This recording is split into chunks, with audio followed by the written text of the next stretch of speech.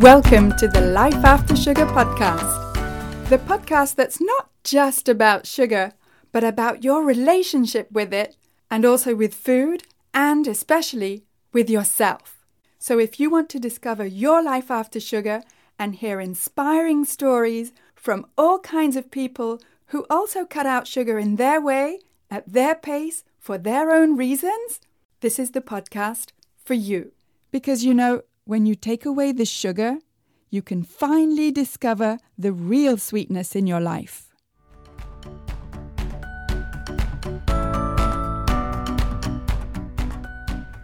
I'm your host, Netta Gorman, and this week I'm talking to Jan Steele, aka La Goose, because she's based in the beautiful Cévennes Mountains near Montpellier in France. She's actually a nutritional therapy consultant, a cooking instructor, and an allergen-friendly vacation host because she herself has celiac disease.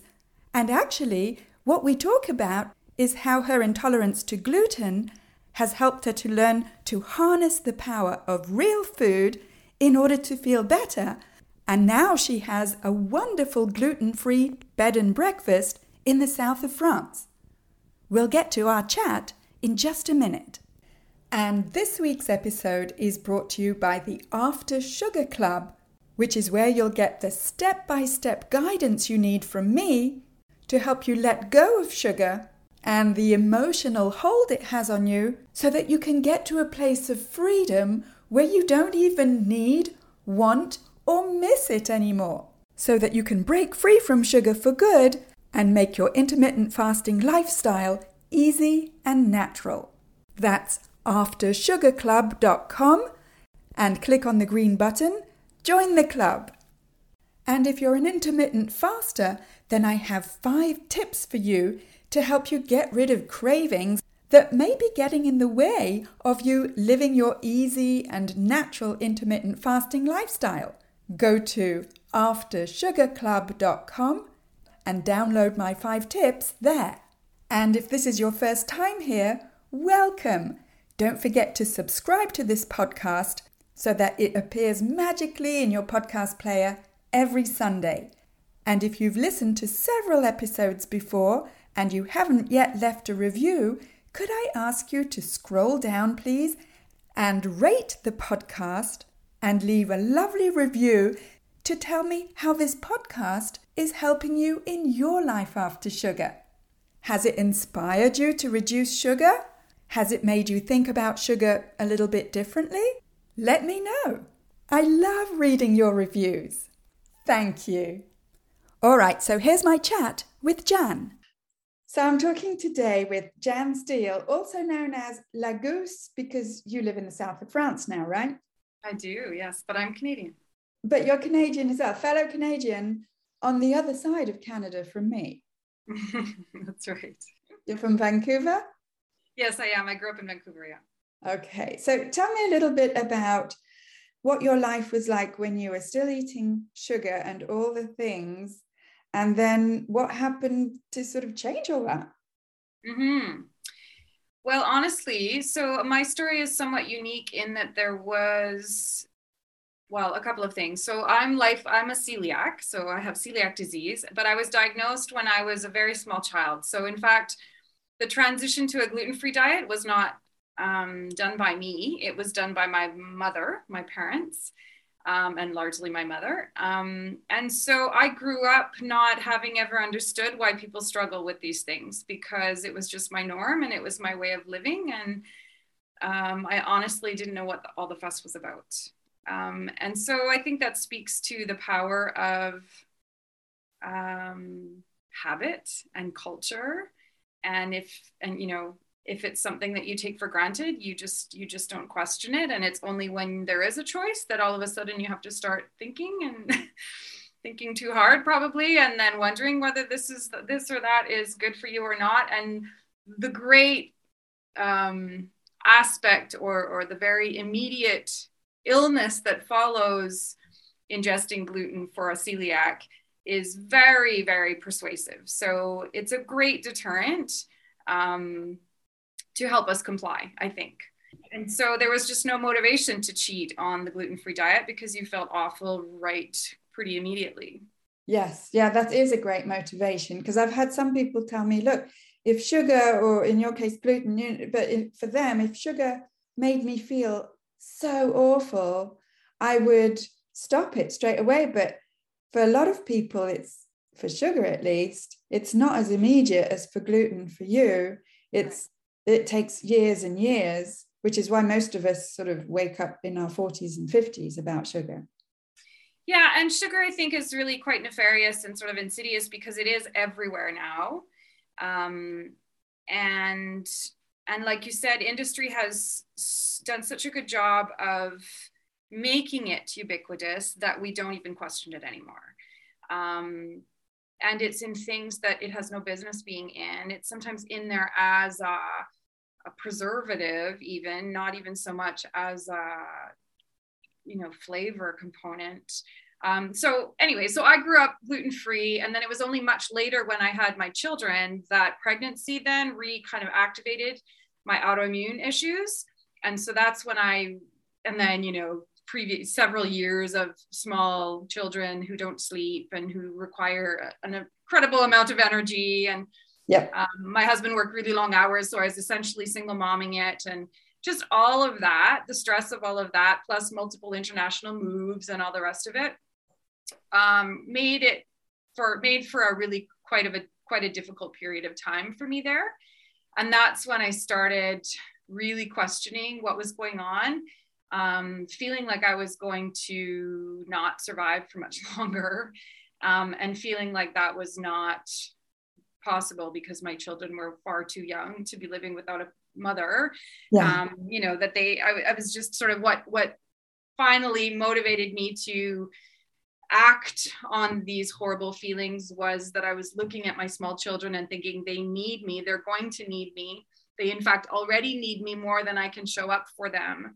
And so something has to change, something has to give. And so I really started digging into the nutritional therapy concept, which was not a foreign concept for me because I already understood. I mean, having lived gluten-free, it was very obvious to me that there would be certain people for whom eating this or that would be more beneficial. Yeah. Yeah. And so I went to first the GAPS diet, which I felt was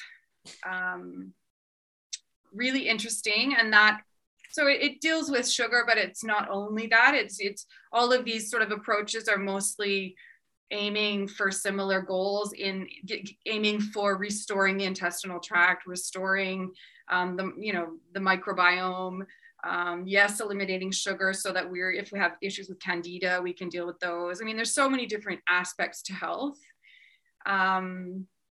But when you finally sort of engage with something and then the fog starts lifting, it's just such a revelation, I think, when like I was to the point where I'd read enough about it that I thought, oh, I'm so excited, I'm getting a migraine, it must be working, like I was just really excited. Yeah. And it was just even more motivating that it was, because some of the bacteria are going to emit toxins as they die off. And so you feel first worse before you feel better. And for me, that was proof that it was working. It wasn't a deterrent to continuing. It was like, oh, I'm finally getting somewhere with this. Yes. And I guess it was the fact that you educated yourself on these things that made you say, oh, this is a good thing. Like the die-off, which I also had when I started looking after my gut health, but with different symptoms. I mean, you have to know what it is. Otherwise, it's pretty freaky and scary.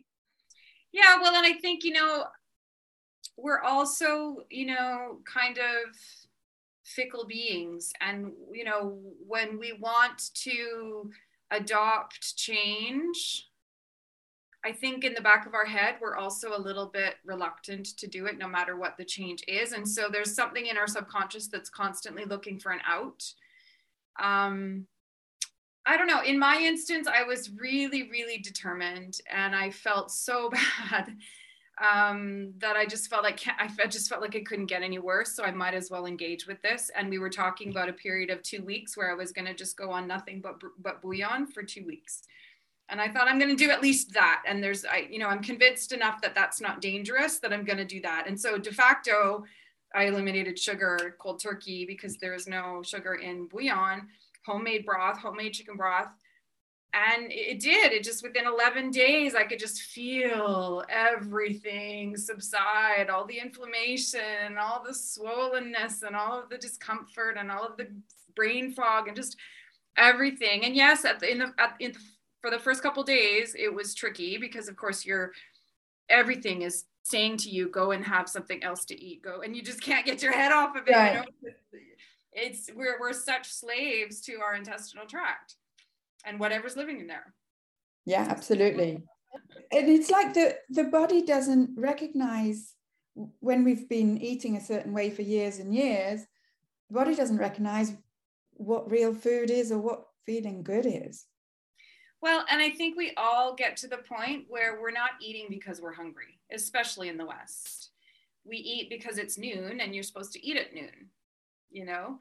But I think we should begin to question that as well. I think we should try to re-engage with our bodies. I mean, too frequently we are taught to ignore what's going on inside our bodies because, you know, we're following a school schedule, or we're following a work schedule, or we're following a daytime schedule, and there's certain things that happen at certain times. And while I understand the efficiency model, I'm not sure that it's perhaps, you know, the one most based in health. Yeah, I tend to agree with you from personal experience. And plus I feel, but you've got, you know, training as a nutritional therapy, and I had consulted a nutritional therapist whose advice changed my life for the better. So, you know, I really respect what that approach is, which happens to be pretty much the opposite of any approach to do with nutritional health that I'd ever come across. Yeah. Well, and it's really frustrating because those of us who have studied with the Nutritional Therapy Association, and particularly in the States, you're right. The concepts that we discuss are very little discussed in the realm of nutrition education. So then we're stuck, like even now, my daughter's now in grade 4, so she's learning about nutrition. And so she comes home with these worksheets that just have no bearing in reality as far as I'm concerned.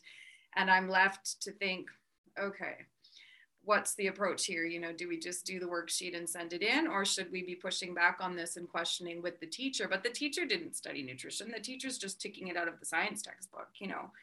But that's where we're at. And then so that anyone who did a degree, who did 4 years worth of nutrition studies and became a dietitian or became a nutritionist, has a very different take on it. And it's a much more conventional medical model. It's still got a lot to do with counting of calories, with weight loss, with whereas my training was, who cares about calories? Calories don't measure anything because, and the problem with counting calories is that it pre-assumes that they're all equal.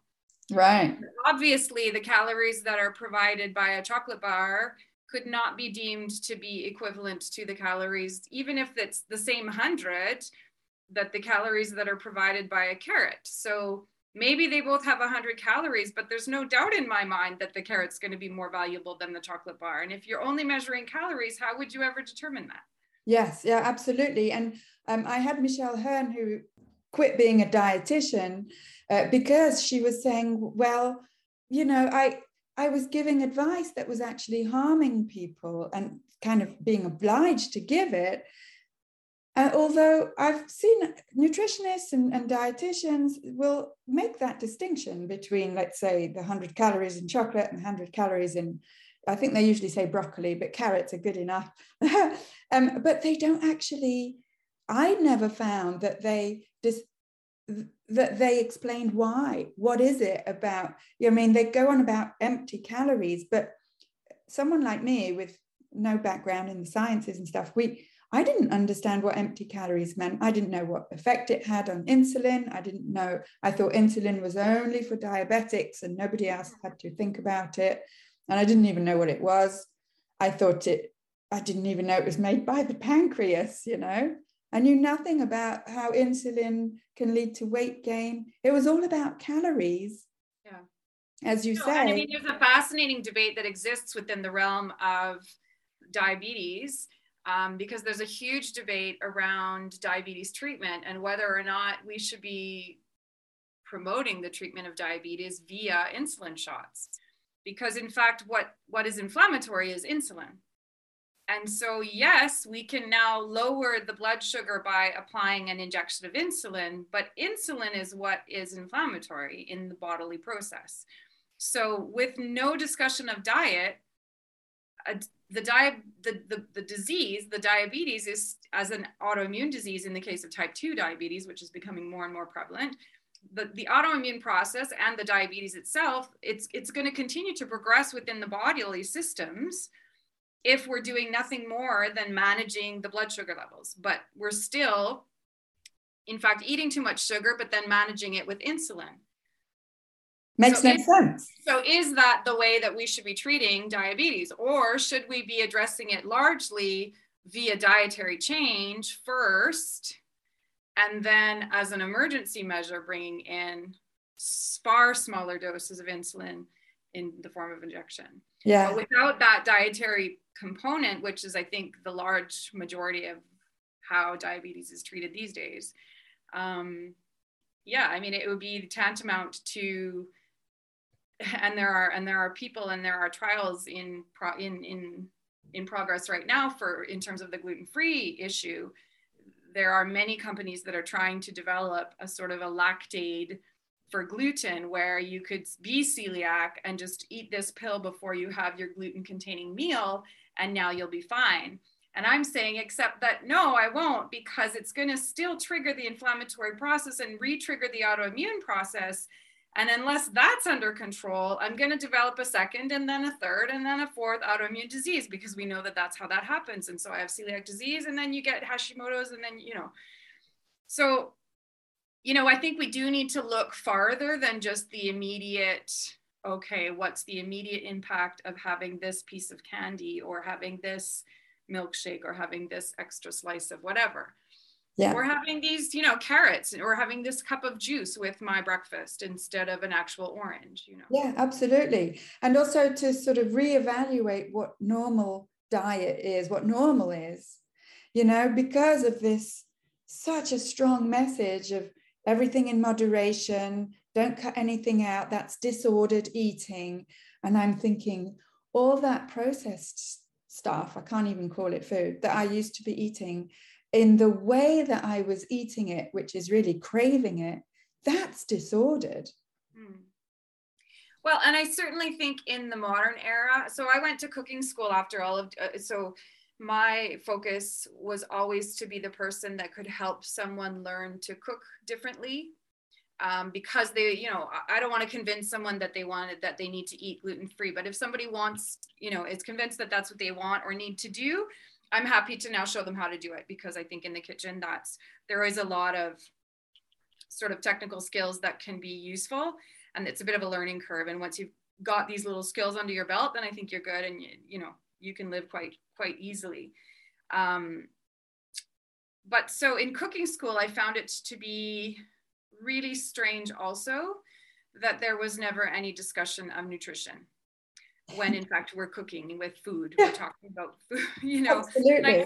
So the whole food culture, whether it be in terms of like choosing your diet, or also the whole aesthetic and taste and texture and all of that. We talked about the whole aesthetic realm of cooking, the gastronomic type discussion.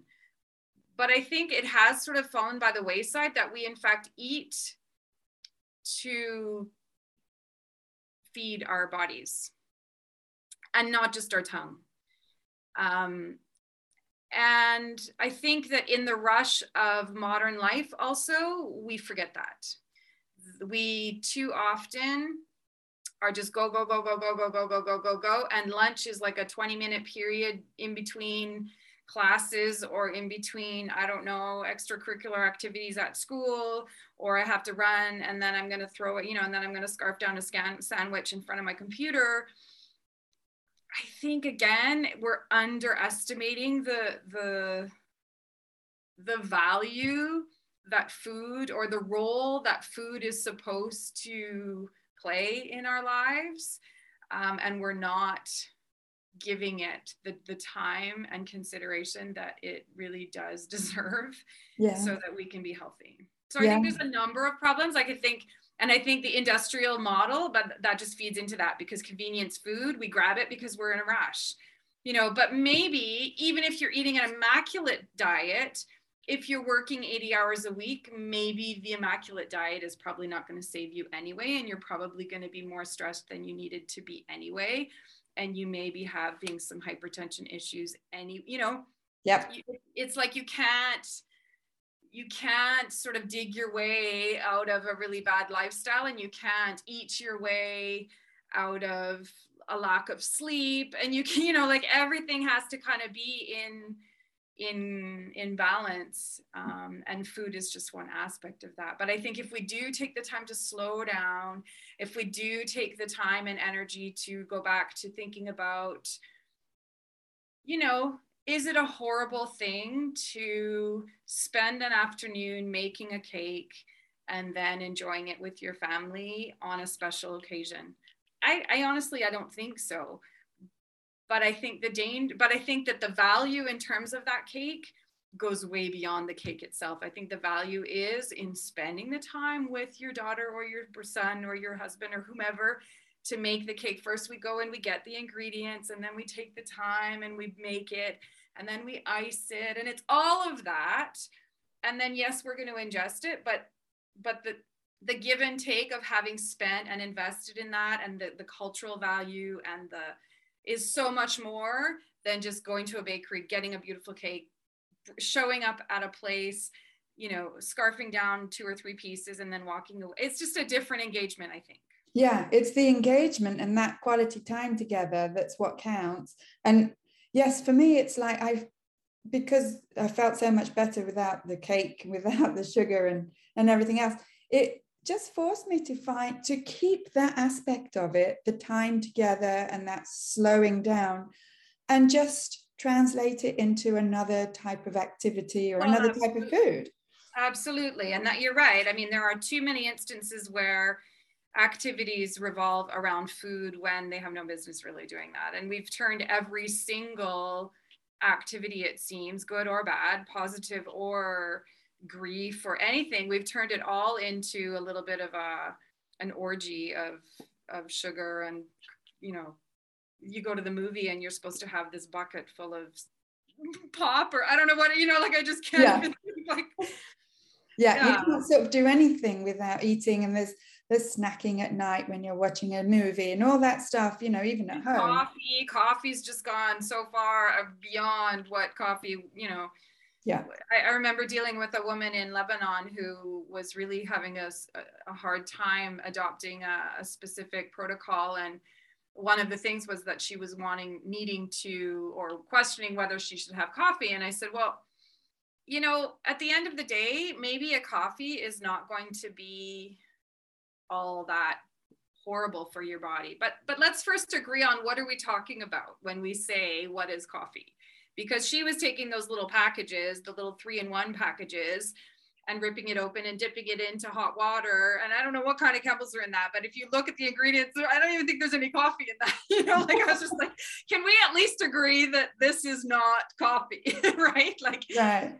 So at the end of the day, if your only improvement is that you've gotten away from that and gotten rid of anything that comes in a package and gone back to actual recognizable food that came out of the earth somehow, somewhere, E482 is not growing in my garden. So we have to not be eating that, Yeah, totally. Yes. And it doesn't have to be all or nothing, which is so intimidating and a great way to sabotage oneself by saying, oh, well, if I can't eat 100% so-called clean, which I just call food, then it's not worth doing, blah, blah. We do tend to sort of make excuses. Of course. I just want to take a quick break to introduce you to my partner for this podcast, Medicine with Heart, which is an international functional medicine clinic specializing in difficult chronic cases of hormone imbalance, Lyme disease, mold illness, and digestive dysfunction. You can sign up for a consultation with their team to see if they can help reverse your disease. Find out more about them at medicinewithheart.com. Of course, but so I would encourage everyone to try to become, a bit of a food snob, and so but define food properly. Like food is not, because I had lots of, fellow chefs for whom it was gorgeous what they were making, like they were messing with the chocolate and the pastries and whatever. And I'm like, it's gorgeous what you've done, but please don't put that in your mouth, because we need to recognize that that's no longer food, like molecular gastronomy is sculpture and it's beautiful, but it's not food anymore. Can we please, Yes, we do need a proper or a new definition of what food is, which is really and the one that informs me mostly is to go back to the ancestral model, to sort of go back to thinking about how early man survived on the planet for centuries.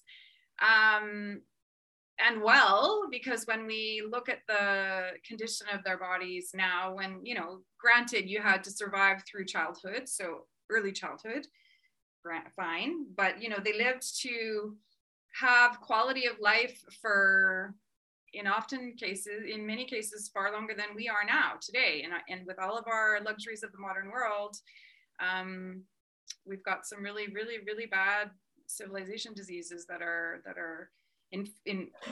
that we're coping with, and that we're in fact choosing to cope with.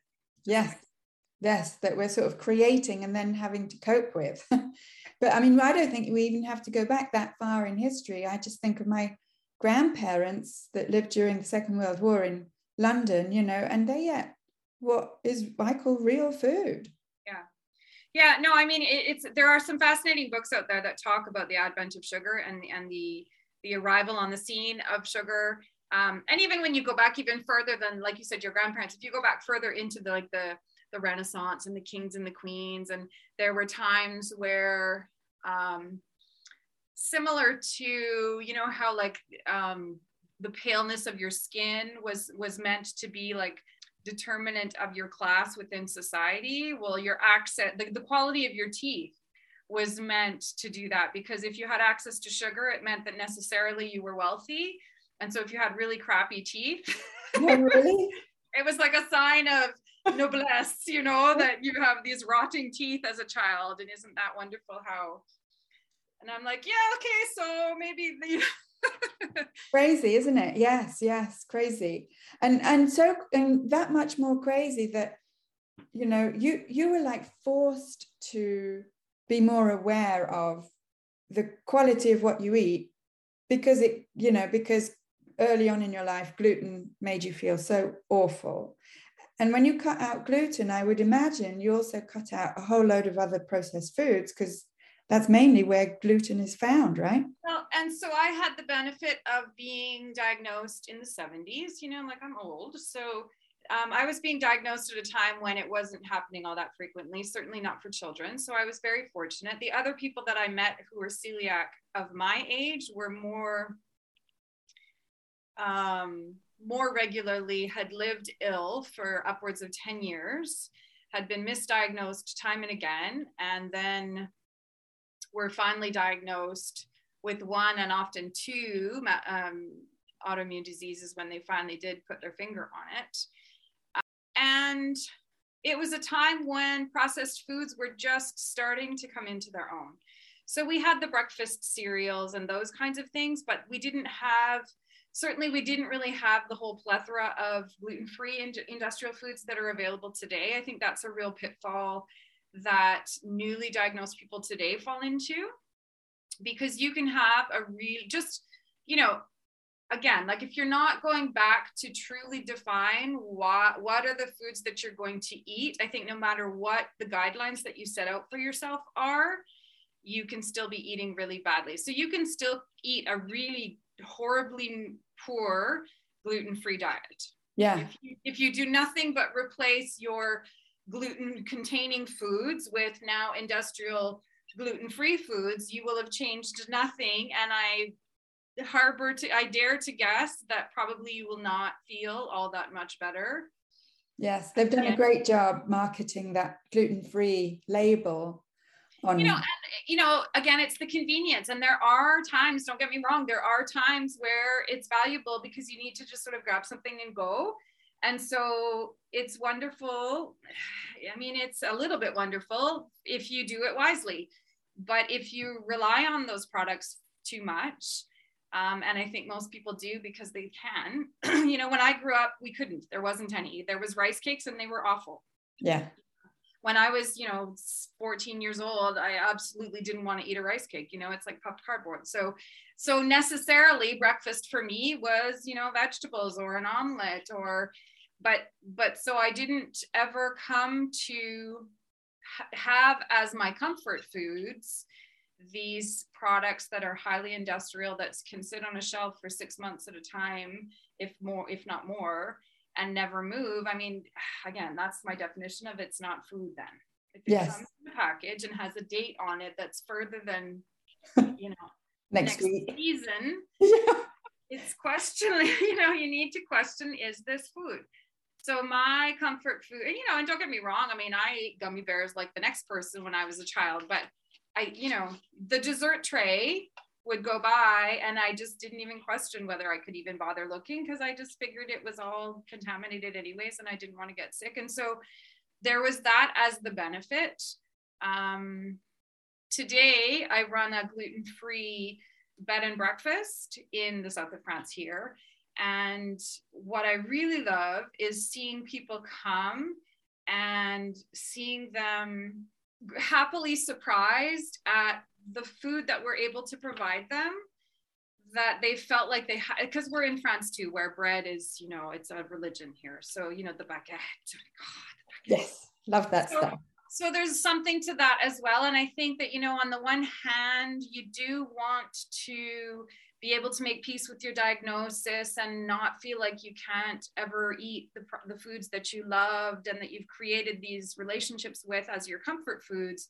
But I also, want people to, if you're going to eat gluten-free out of necessity, out of, a health prerogative, then be smart about it. Don't just replace whatever was gluten containing, like when I see on Facebook these debates as to whether or not we should start a petition so the McDonald's offers gluten-free fries, and I'm just like, oh, what a waste of time. I can't engage with that. I don't care about that. I don't care if McDonald's would have gluten-free French fries and I still wouldn't eat them. So I think I want to work with people for whom health is at the core. And if the gluten-free thing is of interest or of necessity, then let's talk about it. And I'm absolutely not judging people who eat gluten. I think that that's silly. I'm also not praising people for eating gluten-free because I think that's silly too. I think everybody has to make their choices and live with them. I personally don't have the option, so fine. And so I've come to eat this way with absolutely no complex about it. And within the restaurant setting, I don't engage also with the debate that is, are you a problem client because you're requiring a gluten-free? This is how I have to eat and I'm coming to give you my money. And if you're going to make me sick, I'm going to be irritated. So, I'm going to give you every opportunity to comply with my dietary needs, whether or not you agree with them. I'm not here to ask you whether you agree with how I should eat. Thank you for your interest, but maybe I'll make my choices. Yes, absolutely. Absolutely. And it does feel a bit like if you are anywhere outside the so-called norm of what, I don't know who decided what the norm is, but it certainly wasn't us, in a restaurant or in a sort of social situation, a gathering, whatever, then there is a certain feeling that you're difficult or some sort of party pooper or making other people feel bad. Whereas, you're just, people wouldn't say that if you had broken your arm or whatever, but they pass judgment, or you feel like they do sometimes because of what I don't know. There's a weird twist to the service industry. in that respect. But having now, you know, been on either side of the kitchen, yeah, I'm a more problematic client today than I ever was prior to going to cooking school, because I've seen how much and how little rigor there can be for individual workers in a kitchen, and the potential is quite high for there to be problems. And so like I said, I want to give the kitchen staff every opportunity to give me the plate that they want to give me. You know, as a worker in a kitchen myself, I want to give the client a really high quality experience, and I certainly don't want to make them sick. And so the conversation becomes really important. So rather than not wanting to take the time, I go the other way. I want to go out in my whites as the chef to say, hello, you know, I mean, I'm hearing that you have some sensitivities. Let's talk about it, because I want to, you know, make sure that I have a handle on them if I'm going to serve you a really good meal, you know.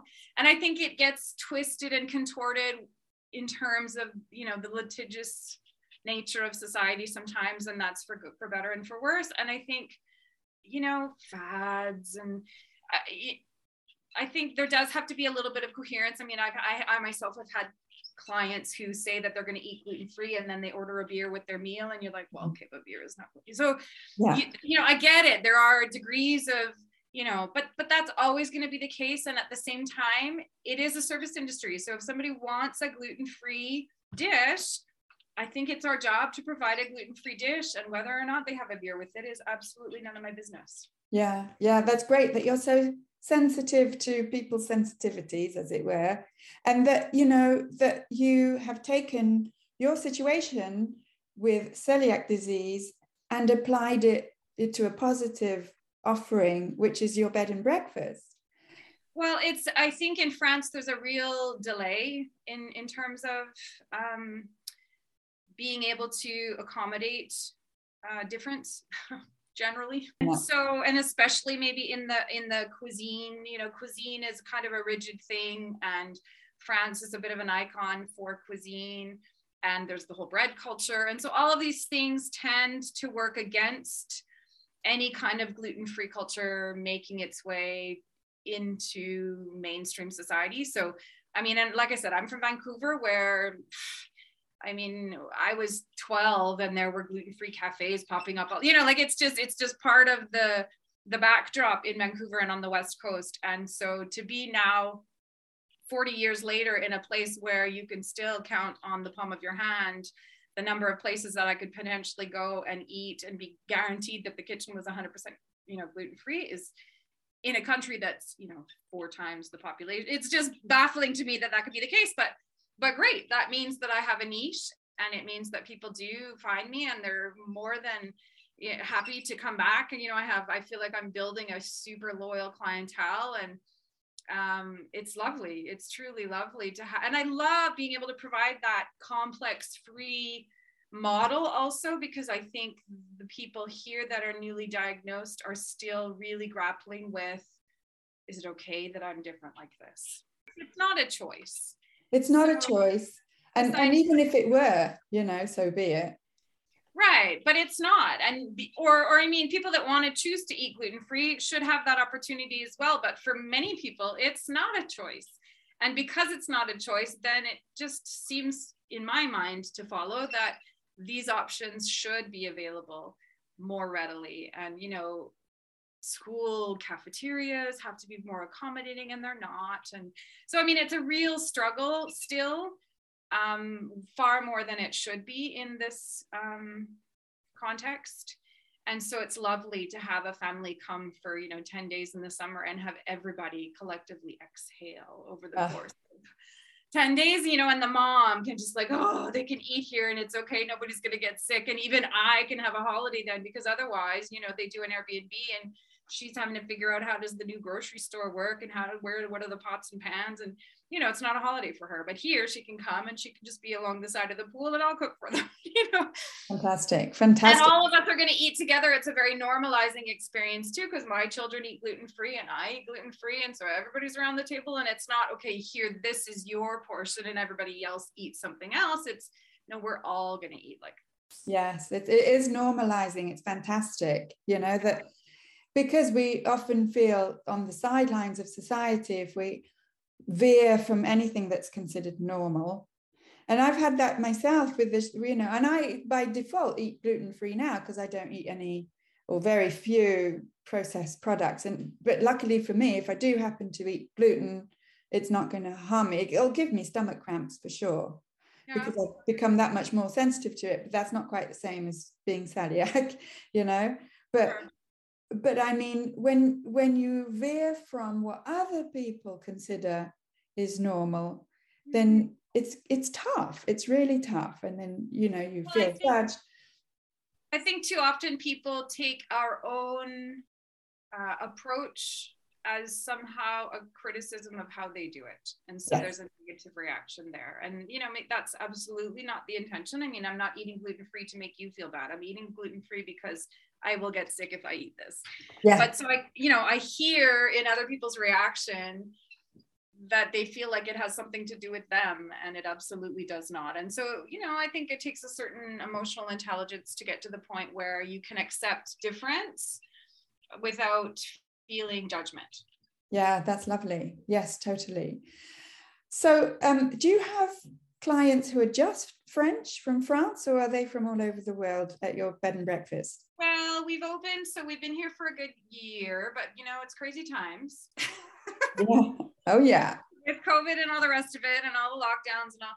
So I've had numerous people from numerous places, but they have all been people who live either in France or in Europe for the moment. But, you know, so I've had Australians and I've had Canadians and Belgians, but they're all people that were living here because they were stuck here during the COVID era. Mm-hmm. So I'm interested to see starting this summer how things are going to evolve. So yeah, we're hopeful that there will be more and more, you know, opening of societies around the world. And so I think we are hopeful that we are acquiring the herd immunity that was, you know, the ultimate goal for us all.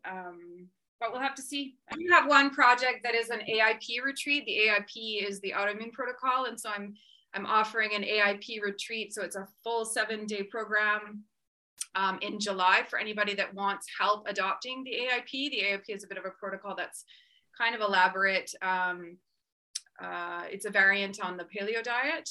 And I'm an AIP coach and my colleague is an AIP coach. And so it's one of the few opportunities that people have to have us put you on the diet initially and also coach you through how you can then learn how to cook this way and how to, you know, adopt. And we're going to talk about all the different lifestyle issues. And so yeah, that's going to be a really exciting offering. And then beyond that, I do lots of yoga retreats.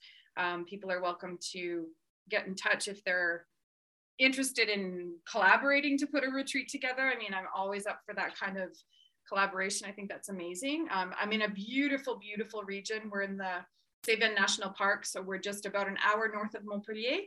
And it's just a country village where we have 2 donkeys and the neighbor's rooster are the only sounds that you will likely hear while you're here. Fantastic, wonderful. The babbling brook that goes through the yard, and you know the purpose is to be right back outside and as much in the greenery of the surrounding as you can be.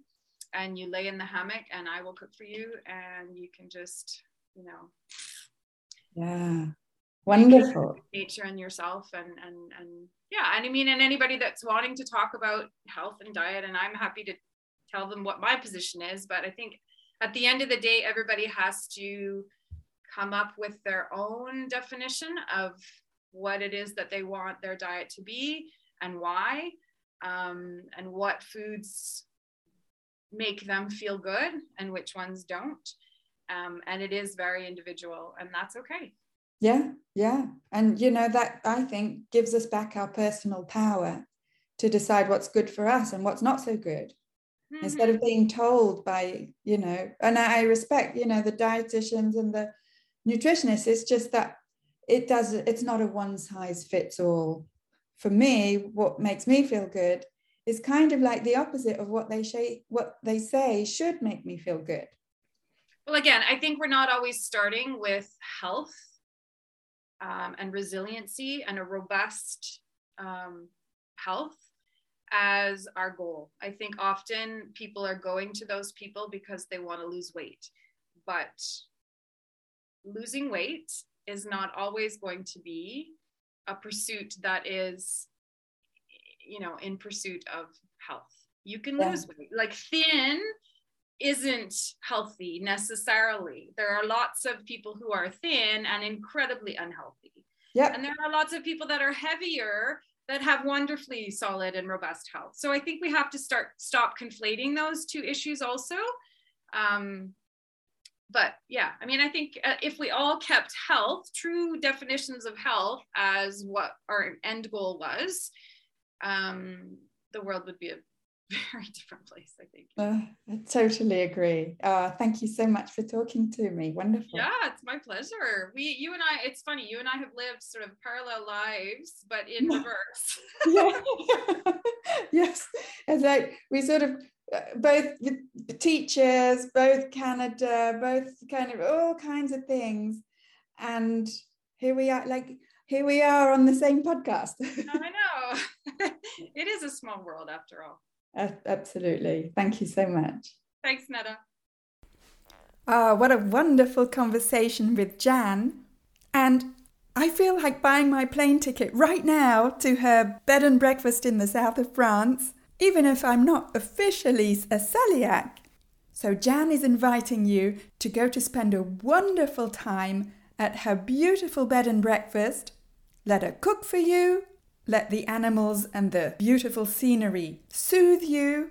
Stroll down to the river for an all-natural dip or soak in their pool in the heat of summer. I'll put the link to her bed and breakfast in the show notes with this episode. And if you want some free resources about what real whole foods are and where the processed food companies hide those sneaky sugars, then head on over to my website, aftersugarclub.com, and click on the tab, What to Eat.